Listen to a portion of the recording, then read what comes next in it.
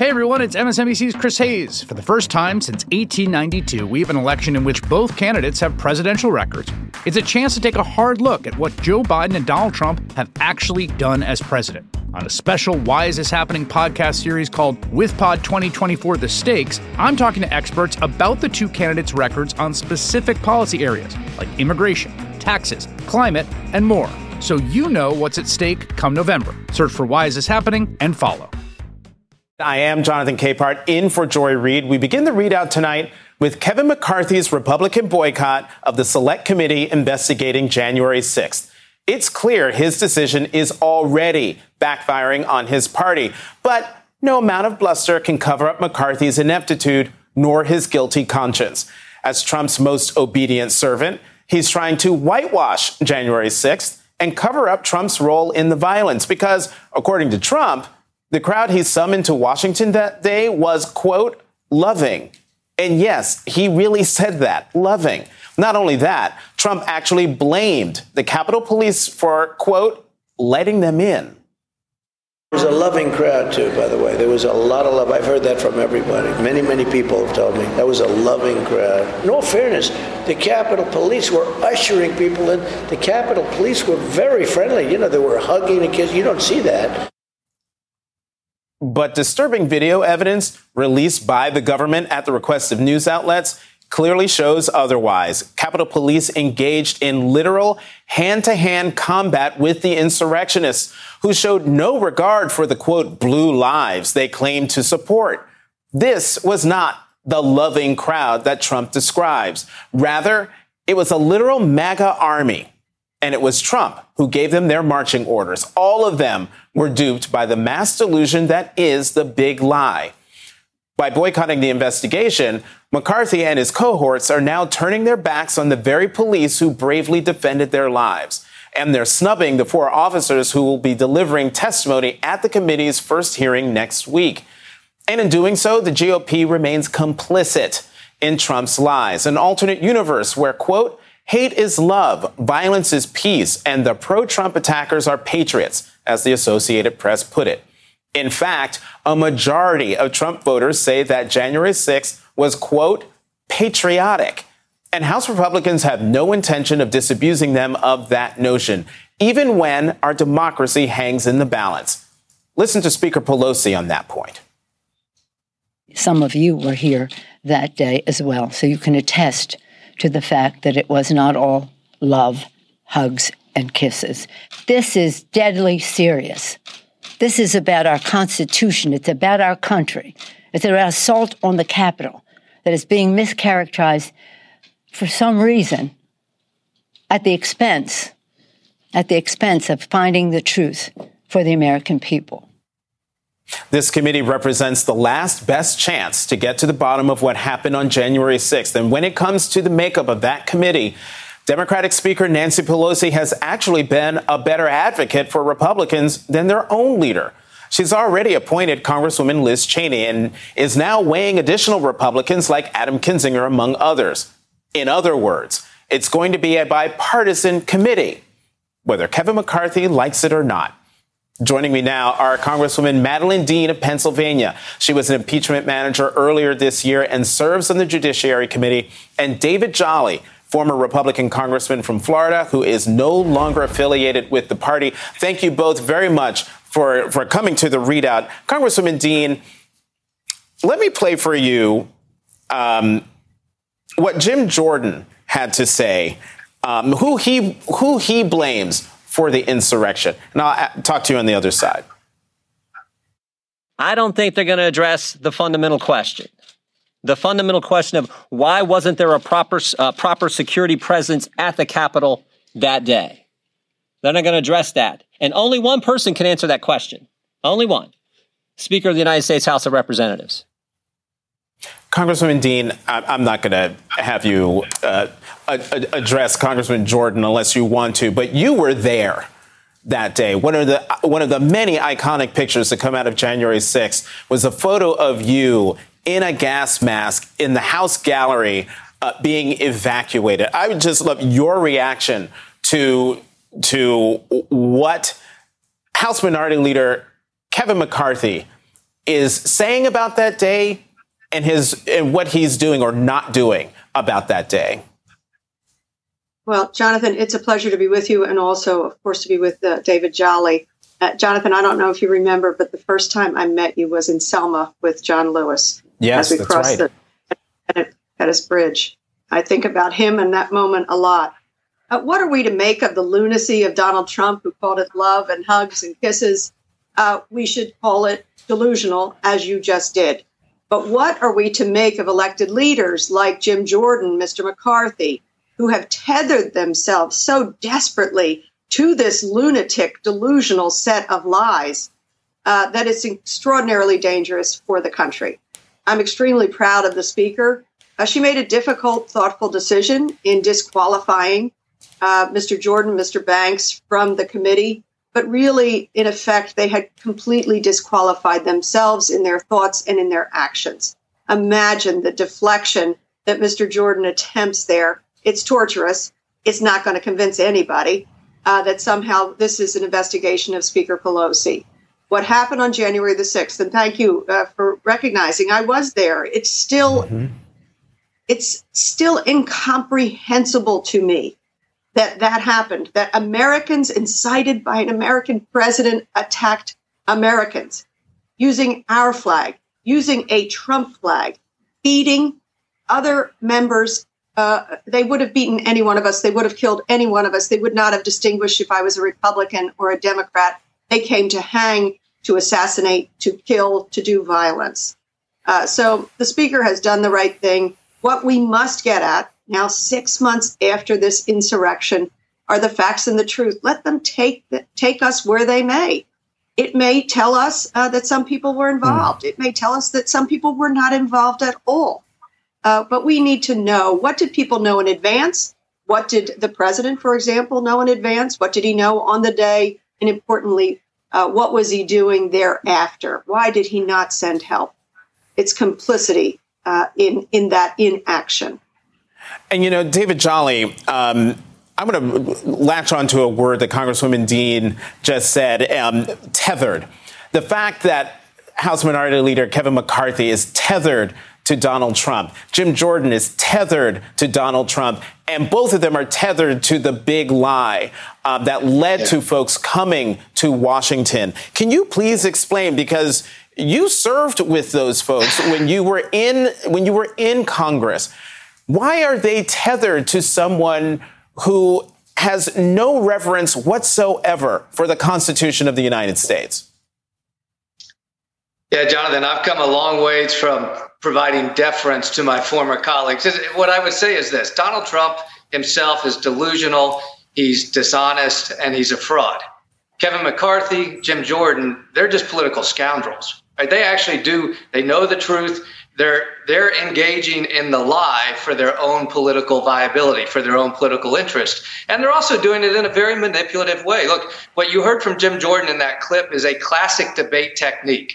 We want to know why the Capitol security wasn't on a stronger footing. That's a legitimate question. And actually, this committee, as the facts go where they may, they should get an answer to that. But that is a deflection from what actually caused the insurrection, what actually caused the near violent overthrow of the peaceful transition of power here on U.S. soil. And so Jim Jordan, Kevin McCarthy, they're engaging in the big lie because they have to protect themselves politically from it. And at the end of the day, what you are seeing by McCarthy, Jordan, and others is an effort to get past the events of January 6th, right? These were Republicans that stormed the Capitol. They were not Democrats. There is no value for Republicans politically in discussing the events of January 6th. And where both parties and all politicians should be asking the same exact questions to get to the same exact facts, that's not the agenda of Republicans. Republicans want to now paint this as a partisan exercise by Speaker Pelosi, and they're going to run against Nancy Pelosi's continued leadership of the House after the midterms, and they're going to run against themes of socialism. They're not going to talk about the events of January 6th. And so then, David, to that point, then, do you think, will a committee that includes or only has Liz Cheney, maybe they do get Adam Kinzinger, maybe they do get maybe another Republican, do you think that that type of bipartisan committee would hold whatever they find, would those findings hold muster at all with with the Republican base? Or should that committee just start their hearings on Tuesday knowing that no matter what they do, no matter what they find, half the country is not going to believe them? Yeah, we often engage in the political analysis, right? The last 24 hours, was it good for McCarthy, good for Pelosi? I think they both got out of it the political narrative that is important for them. Nancy Pelosi gets to say, look, we're trying to get the truth. Kevin McCarthy gets to say this is now a Pelosi exercise. At the end of the day, Jonathan, though, the question of the political impact is not the important one. The question is the truth-telling impact. And I think what this committee will do, Democrats have shown they want to do the right thing just for the sake of doing the right thing. Get as much information out into the sunlight as possible so the American people understand what led to the events of January 6th, the actors behind it, and allow the American people to make their political judgment in the next election who they trust to lead the nation. Because at the end of the day, what the nation will learn, what they will be affirmed of, is these were Republicans that attacked the Capitol on January 6th. They were not Democrats, and they are being protected by Republican leadership in the United States today.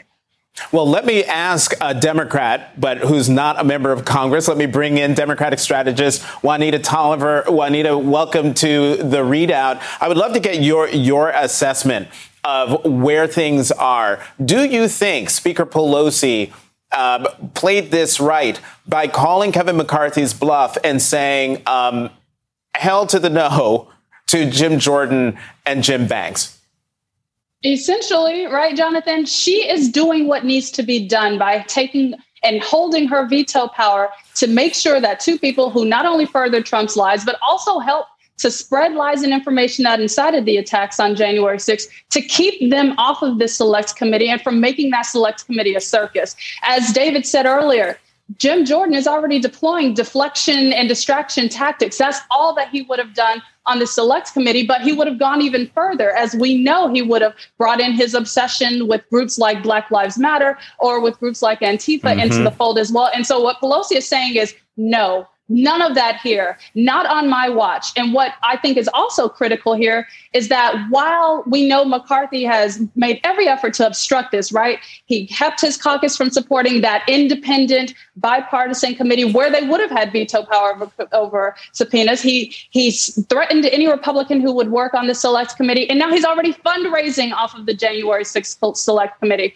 So it's very clear that his job and his intention this entire time was obstruct any truth-finding process. And he has not been successful here. And I think what he's failing to realize is that Speaker Pelosi meant what she said when she said this is going to run for as long as it takes to get to the truth. And that includes September, October, November 2022, where this will absolutely be front and center on voters' minds as more information comes out. I think David has a great point about it. Depends on what information comes out to make it noteworthy for voters, but absolutely getting to the truth, making sure this doesn't happen again. So folks like Representative Dean does not find herself in a life-threatening situation is critical here. And Speaker Pelosi said this is serious, deadly business, and she's going to run this committee accordingly.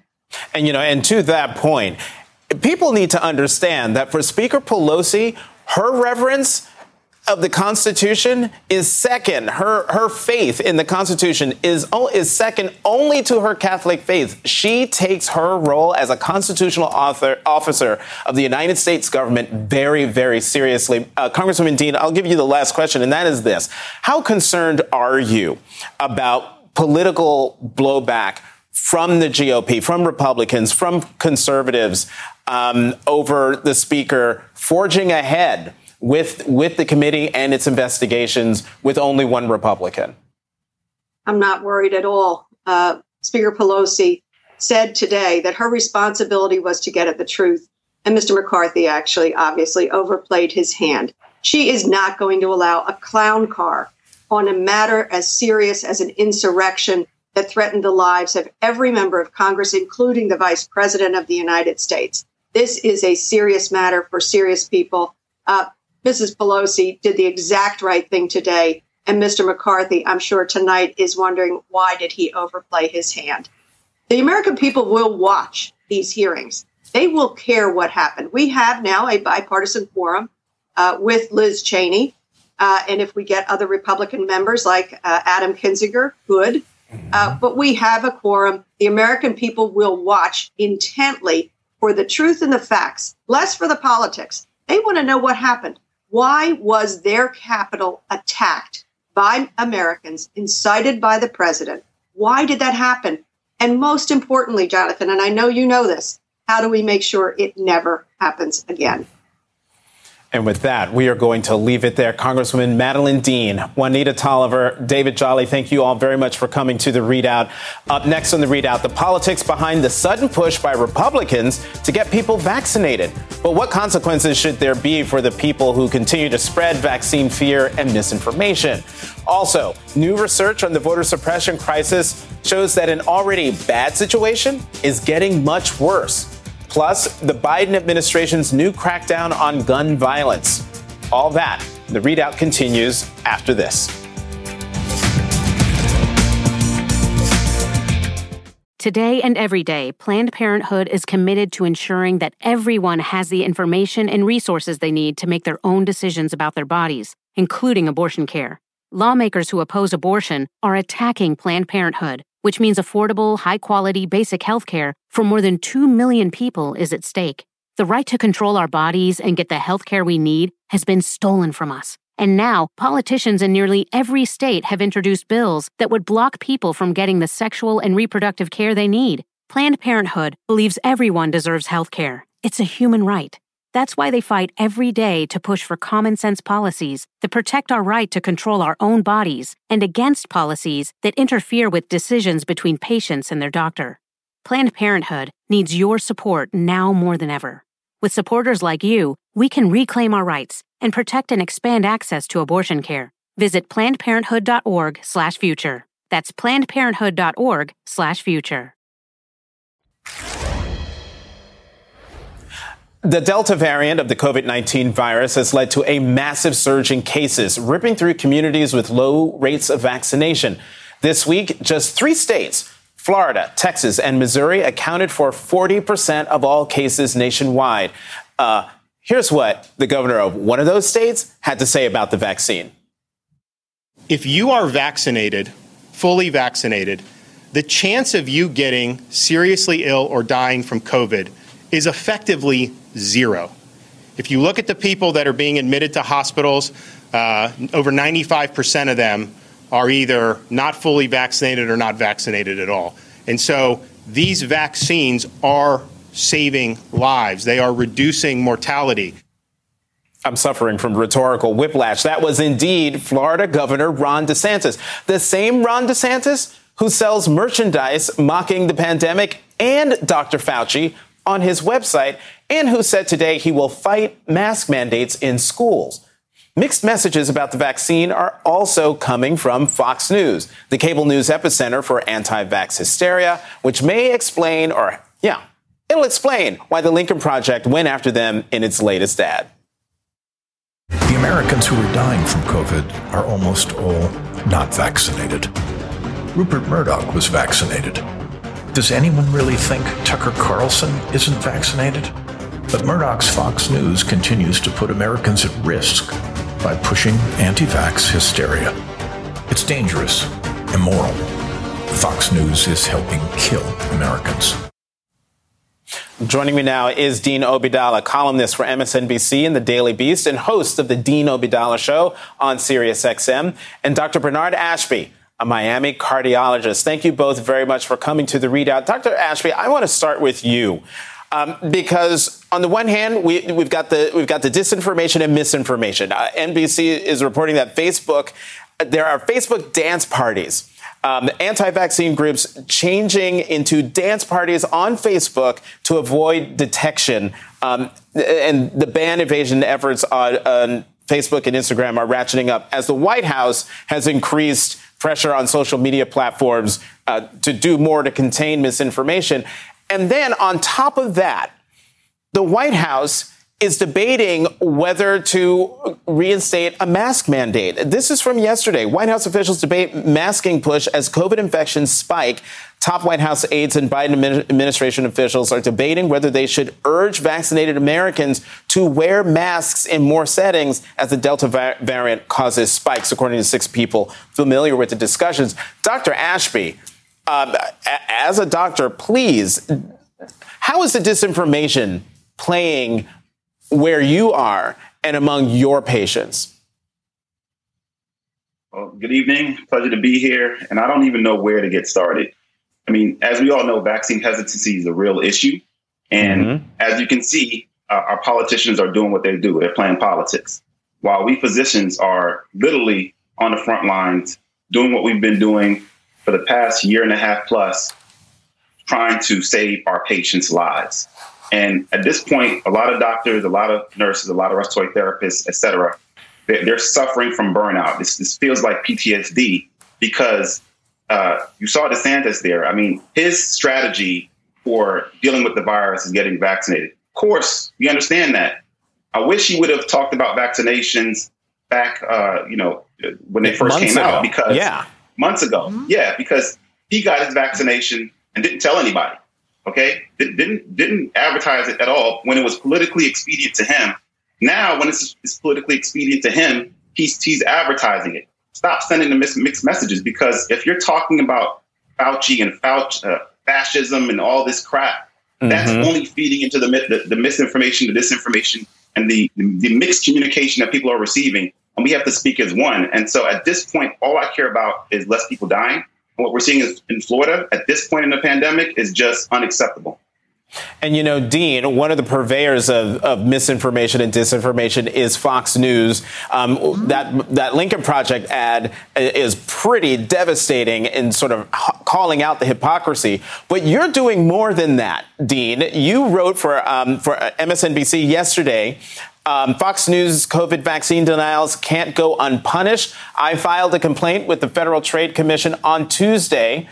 Here's hoping it moves forward. Talk about why did you file that complaint with the FTC? What's your goal? Because I'm tired of screaming at my television set, Jonathan, or screaming on my radio show about something needs to be done. So I'm a lawyer. I did research over the weekend. I saw the COVID-19 Consumer Protection Act, which was passed in December, under the auspice of the FTC. It seemed like the perfect fit. This new law is to protect people, the public, consumers, from people peddling misinformation for profit about COVID, about the cures, about mitigation practices. And that's what Fox News has been doing. Media Matters did a great job quantifying it. In about the last 2 weeks, nearly 57% of the segments Fox News did on COVID, which was over 120 plus, nearly 57% were to convince you not to get the vaccine through telling you they're coming to take your freedoms, to actually lying about the vaccine and being dangerous. And we can debate all day why Fox News does it. Is it to hurt Joe Biden? Is it somehow to make their base who watches the shows angry? But we can all agree on this, Jonathan. This is a big company, made $1.5 billion last year in revenue. This is a business decision by the network. So I filed a complaint, and I hope others do. It'll take you 2 to 3 minutes on the FTC website to open an investigation by the FTC to see if they are deceptive practices. Right. Should there be an injunction? And should there be damages? Oh, and I was about to ask you, what would the punishment be? Let's say you're successful. Do you have any idea how Fox could be punished? I would get Tucker Carlson's show. I'd be the new host on 8 o'clock on Fox News. No, the reality is that they could get an injunction against them. There could be damages. I just hope that the FTC chair, Lena Khan, announces an investigation. I know countless people are filing complaints as well. Maybe that will call some responsibility at that network. Dean Obeidallah, Dr. Bernard Ashby, thank you very much for coming to the ReidOut. Up next, voter suppression efforts across the country are not only real, they're getting worse. And this despite not a single state being able to provide even a shred of evidence showing widespread voter fraud. Stay with us.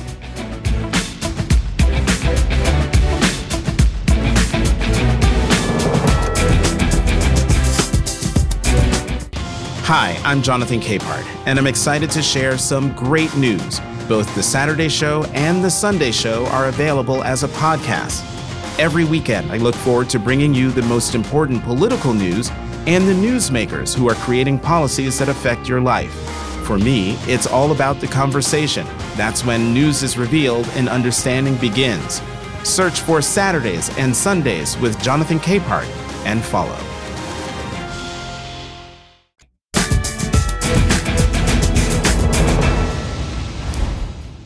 As Congress continues to fight over the filibuster and delay passing a voting rights bill, state Republicans continue to do everything they can to suppress the vote before next year's midterms. A new report by the Brennan Center for Justice found that since the beginning of the year, 18 states have enacted 30 laws restricting voting access. That's despite 0 states producing 0 evidence of widespread voter fraud in the 2020 election. Without intervention from Congress, the voter suppression efforts won't stop. The Brennan Center reports that more than 400 voter suppression bills have been introduced in 49 states this year. With me now, Madeleine Campbell, President and CEO of the National Coalition on Black Civic Participation, and Ari Berman, Senior Reporter for Mother Jones and author of Give Us the Ballot. Thank you both very much for coming to the ReidOut. Ari, let me start with you. You're not surprised by this Brennan Center report at all, are you? I'm not surprised by it, Jonathan, because I've been tracking these numbers all year. And in fact, I've been tracking these numbers for a decade, and it just keeps getting worse and worse. Every month, it seems like another state or another batch of states have passed new voter suppression laws. This is now the greatest rollback of voting rights since the end of Reconstruction. And we are seeing all across the country, Republicans weaponize Trump's big lie to make it harder to vote. They haven't actually produced any evidence of voter fraud, but there's been a whole lot of evidence of voter suppression that has taken place since the last election. And what we really see here is that Republicans are using every avenue of power they have to make it harder to vote. And the asymmetric warfare here is that Democrats are not using all the levers of power they have to make it easier to vote. So one party is doing everything they can to rig the process in their favor, and the other party really isn't pushing back to counteract it. Well, Madeleine Campbell, you're not one of those people who's not sitting back and not doing so. Last week, you got arrested at a voting rights rally. I'm assuming you're going to get out there and do it again. Today, Congressman Hank Johnson of Georgia and other black men from Black Voters Matter were arrested on the House side. What more do you need from Congress? We know what you need from Congress. Is there anything more that the president can do to move things along? I think just continue to elevate and escalate from that bully pulpit. Last night, he mentioned filibuster, right? We're going to continue pushing to say either end it or amend it, do whatever, and don't let voting rights be hemmed up based on a process. So I think that's really important. The last couple of meetings I've been in at the White House with our civil rights colleagues 2 weeks ago and with Black women leaders and strategists last week with the Vice President was really just to continue to say to them and encourage them and challenge them to just continue to do more, because it's that kind of a threat to our democracy. And as well, of course, as Congress. Okay, so there are 2 voting rights bills that we're talking about. There's the For the People Act, which was passed by the House in March. It's been sitting in the Senate ever since and going nowhere. The other piece of legislation everyone talks about is the John Lewis Voting Rights Advancement Act.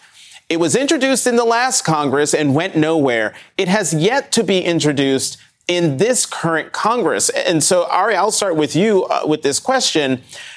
To my mind, I think it's super important to get the For the People Act passed. Get it passed in order to blunt the impact of what's happening in Georgia and Texas and Florida and other places. What do you say? Go for the People Act, or should we try to mush the two together?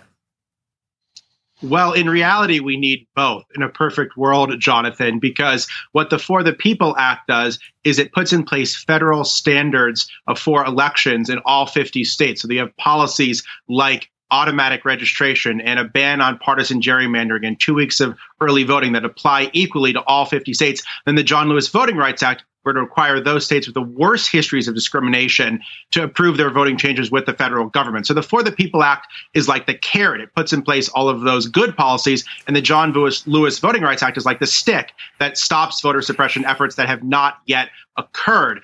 The problem is that Republicans are not going to support either of these bills. So last night, Joe Biden said, I want Republicans to get on board with these things. Well, no Republican voted to start debate on the For the People Act, and only one Republican, Lisa Murkowski of Alaska, has sponsored the John Lewis Voting Rights Act. So the question is, if Republicans don't support these things, and they're not going to, are Democrats prepared to use the power they have to protect voting rights, understanding that if Republicans are suppressing the right to vote, Democrats have to be willing to protect the right to vote, even if it means doing it unilaterally.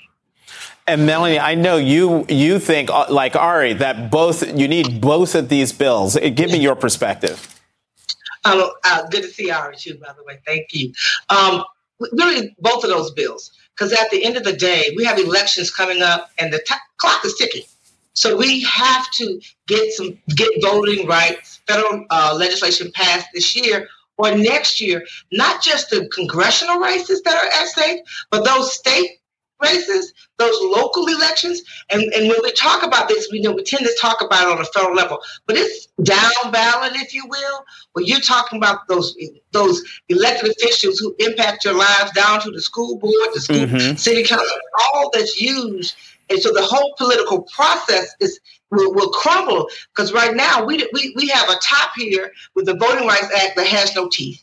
We have all these voter suppression laws, and the American people have to speak up. And so I thank you for continuing to push this conversation so people know just how bad it really is. And it's not just about what's going to happen to Black people. It's about what's going to happen to this democracy. We won't have one, and it won't take long. You know what, Melanie Campbell? I'm going to leave it right there on that very excellent note. Melanie Campbell, Ari Berman, thank you both very much for coming to the ReidOut. Up next, the Justice Department is launching a new initiative targeting gun traffickers in response to the recent spike in violence. Will these new efforts make a difference, though? We'll be right back.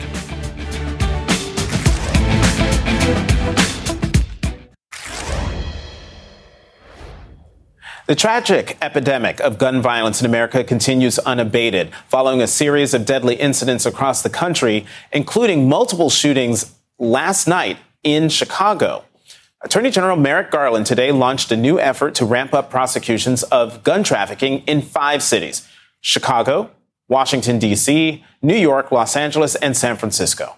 Attorney General Garland will meet with police and federal prosecutors in Chicago in the coming days and noted that the new plan comes in the midst of what he called a particularly difficult summer. A Washington Post analysis shows that after an increase in gun violence last year, this year is on pace to be worse. The Post analysis found an increase in shootings during summers, a trend noted by law enforcement and gun violence researchers. The new government effort does not involve sending additional law enforcement agents to those cities. Deputy Attorney General Lisa Monaco made that clear as she laid out the plan's goal. We all know that our job is to go after those who pull the trigger and end up critically injuring and in some cases murdering innocent people. But our job is also, of course, to go after the sources of those guns, the corridors that they travel in, and the networks that feed those guns to the places where they are doing the most violent crime. Tonight, Chicago Mayor Lori Lightfoot praised the new federal plan's focus on targeting out-of-state gun purchases. Intelligence sharing, that's going to be a game changer for us. Being able to be aggressive, looking at those sales, following up to make sure that those guns are still in the hands of the person who bought them, that's going to be key. So I welcome those. And again, that to me, that's low-hanging fruit that should have been happening all along, but it didn't happen in the previous administration. It's going to happen now. Joining me now is Mark Claxton, retired NYPD detective and director of the Black Law Enforcement Alliance. Mr. Claxton, thank you very much for coming to the ReidOut. I have to ask you, because I see this plan. I heard what Deputy Attorney General Lisa Monaco had to say about what they're trying to do. But am I wrong in thinking that this has been done before or tried before? It absolutely has been done before. Task forces are nothing new, especially in New York. You have Joint Terrorism Task Force. You have DEA or Drug Enforcement Task Forces. You've even had these ATF gun task forces before. I think what's different about this operation is that they are really specifically targeting federal firearm licensees. They're dealing and addressing the straw buys, straw purchases of firearms, et cetera. So I think it's a more targeted enforcement strategy. It's not about placing bodies on the street necessarily, but targeting those corridors and those areas and developing investigations within those areas, hoping to disrupt the flow of firearms from state to state.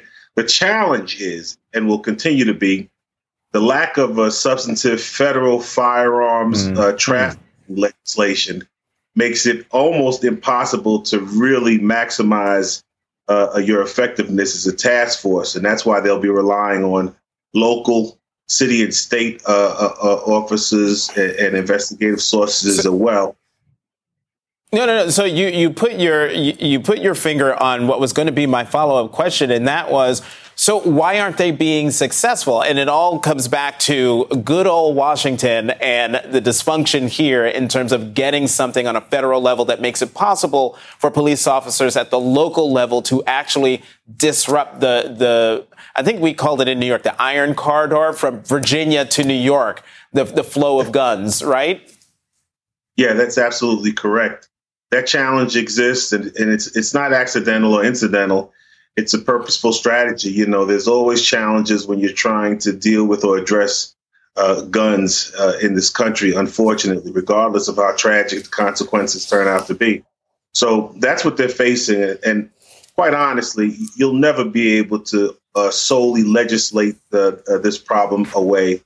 And you have to really combine resources. And that's what I'm hoping that this strike force, this, in essence, task force will be doing going forward. You know, Mr. Claxton, last year, actually a year ago, July 2020, here was an NBC headline.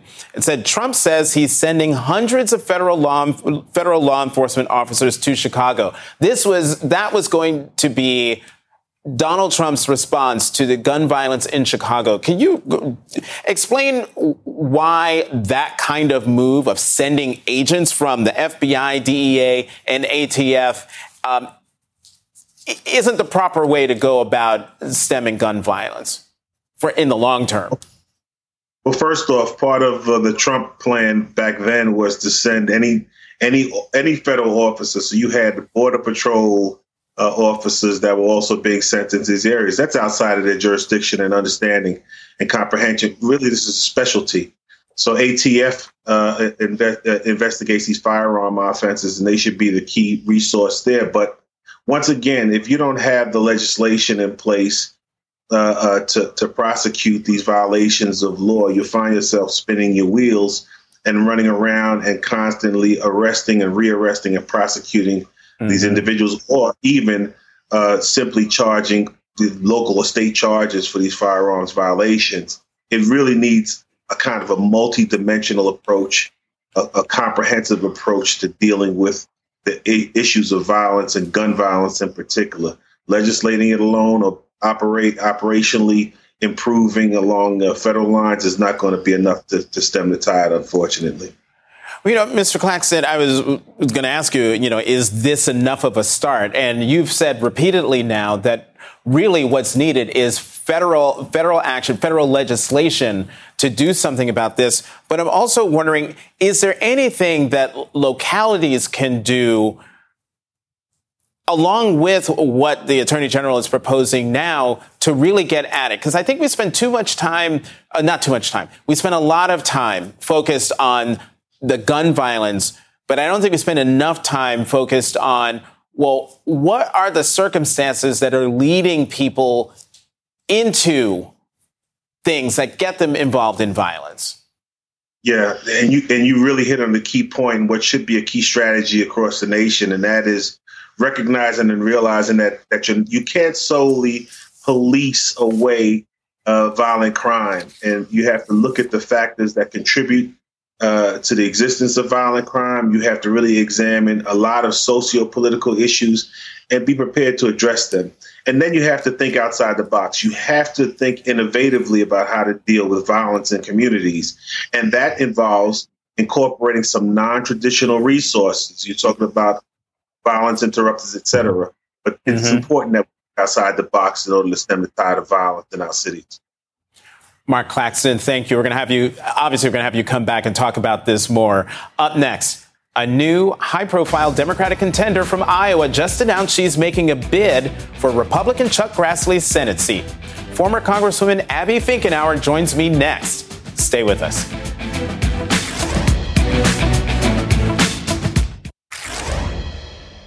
It's politicians like Senator Grassley and Mitch McConnell who should know better, but are so obsessed with power that they oppose anything that moves us forward. Since the Capitol was attacked, they've turned their backs on democracy and on us. They made their choice, and I'm making mine. I'm running for the United States Senate because this democracy is ours, and truth matters. Former Iowa Democratic Congresswoman Abby Finkenauer is officially running for Republican Chuck Grassley's Senate seat. Grassley, who's 87 years old and has been in the Senate since 1980, hasn't announced yet if he's going to seek another term. It's a tough race for a Democrat to win, though. Iowa, which used to be a purple state, has moved further to the right in recent years. Former Congresswoman Abby Finkenauer joins me now. Congresswoman, welcome to the ReidOut. So I just have to ask you, why are you running? Because Iowa's my home, and this is our country, and both are worth fighting for. There's so much work to do, both for Iowa and our democracy. And when 1/6 happened, it changed America and it changed me. And I know that folks that we send to United States Senate have to know the difference between being public servants and being politicians. And I think it's time we actually have people that believe in the truth and aren't afraid to stand up for it and fight for it.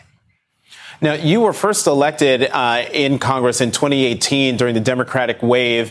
You barely lost re-election in 2020. So you weren't in the Capitol on January 6th when that happened. Did that indeed play? Well, actually, after losing your election, had you even given any thought about running for re-election 2 years later, or was January 6th the thing that just pushed you over the edge to run for office again and to take on Grassley in particular? Yeah, that day, I'll never forget it. I was sitting with my husband on our couch in Cedar Rapids as I'm watching live coverage of a violent mob that by misinformation and lies storm the Capitol and attack my friends and my former colleagues. And as I'm watching this, I'm looking at my husband, and we had wondered, after 2020, we got beat by misinformation. We got beat by lies. And we looked at that and we thought, okay, they don't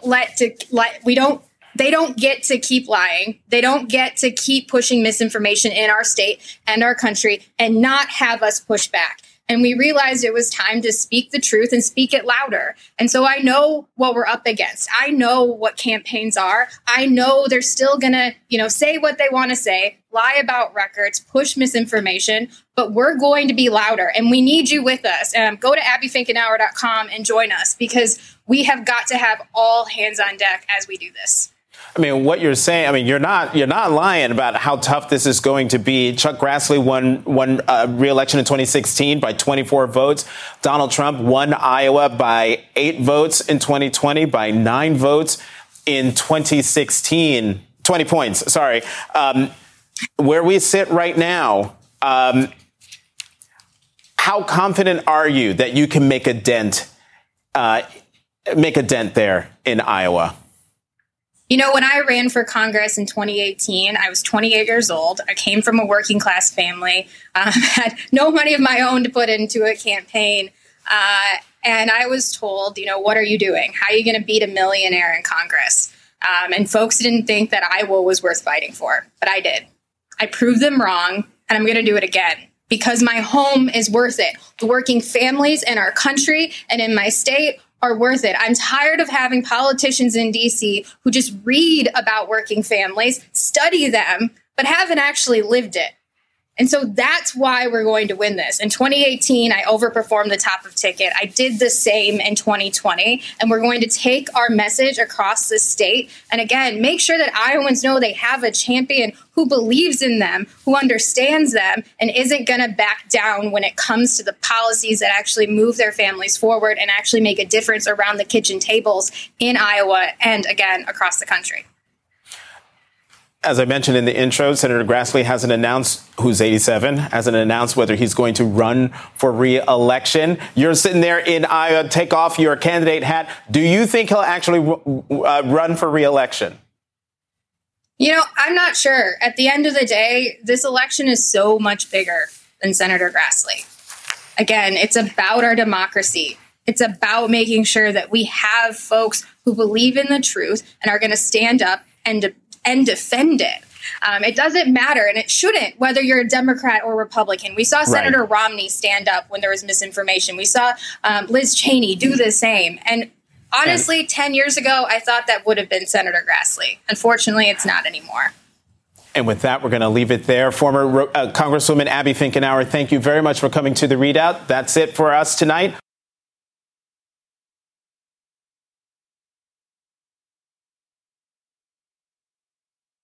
When news breaks, go beyond the headlines with the new MSNBC app. Get real-time analysis from live blogs to in-depth essays, video highlights from your favorite shows and hosts, and the latest updates on the 2024 election. Go beyond the what to understand the why. Download the app now at msnbc.com/app.